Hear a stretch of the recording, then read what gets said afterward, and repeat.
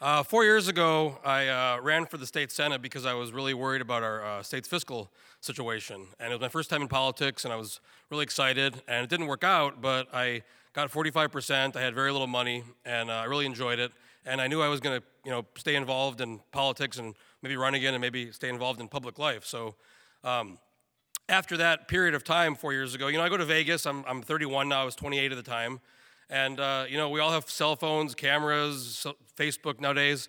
And I'd go there and with my friends. And one day I had like an epiphany, because you guys might know me, you've heard of me. I wear a Speedo or a mankini or whatever it is. And I like to do that. So one day I said, well, if I'm going to be doing this, everybody's taking a picture, so I may as well just put it out there myself. So I started posting these pictures of me in my Speedo or my mankini with girls, and these girls, I didn't ask them. They'd always come to me, can we get a picture with you? Can we get a picture with you? And anybody who's ever been to Vegas knows I like to have a good time there.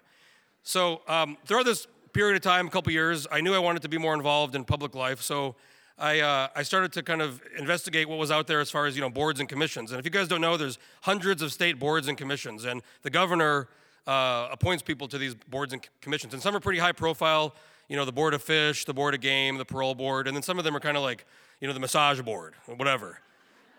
So I started to investigate that, but at the time, Governor Sean Parnell was governor, and I was pretty critical of his fiscal policies, and I was pretty much told after I applied a couple times, you're not going to be appointed to a board or commission by Governor Parnell. So I said, all right, well, whatever, it's not going to happen.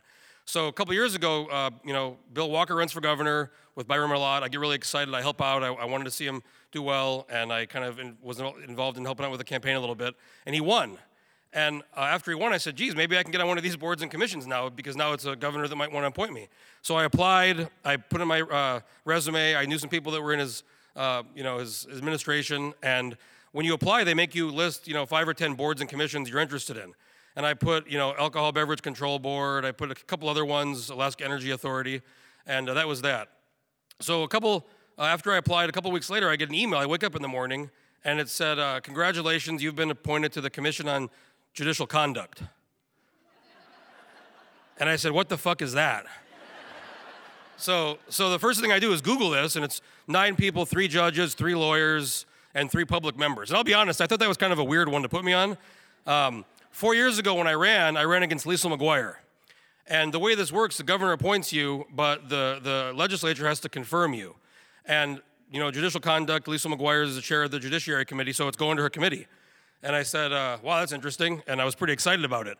And I called up the people, the boards and commissions folks, and said, hey, I'm really excited about this. Just so you know, I told you guys I was going to run again, and I told you guys I ran against Liesl. And they said, oh, no big deal, don't worry about it. The next day, a pretty well-known political reporter puts out a tweet, who's bringing popcorn to Jeff Landfield's confirmation hearing, before the Judiciary Committee with Senator McGuire, and I was pretty pumped about it.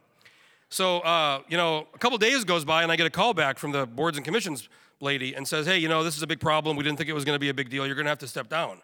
And I go, why? What's the problem? And they go, well, your pictures. And I go, what? The ones on Facebook? You guys know about those pictures. I told you guys about those. They're in secret. And I said, I don't want to, you guys, it was already announced. It was already read through the journal. People knew about it. And it was already kind of out there. And I didn't want to be bullied and step down. And I said, look, if the governor wants me to step down, I'll step down. But he didn't even know about it yet, because the way this works, there's hundreds of people who get appointed or more, and the governor only signs off on it at the end. So I said, I'm going to think about it, but I don't want to step down right now. And I made some calls to some people who were on the committee, and they said, yeah, no big deal, man. Just do whatever you want. And so that same day, I get a call from my buddy who's in Juneau. He's a staffer, and he goes, dude, what are you doing right now? And I said, nothing, I'm at work. He goes, dude, there is fucking pictures of you all over the Capitol in your Speedo, like everywhere. Like, people are like, who is this guy?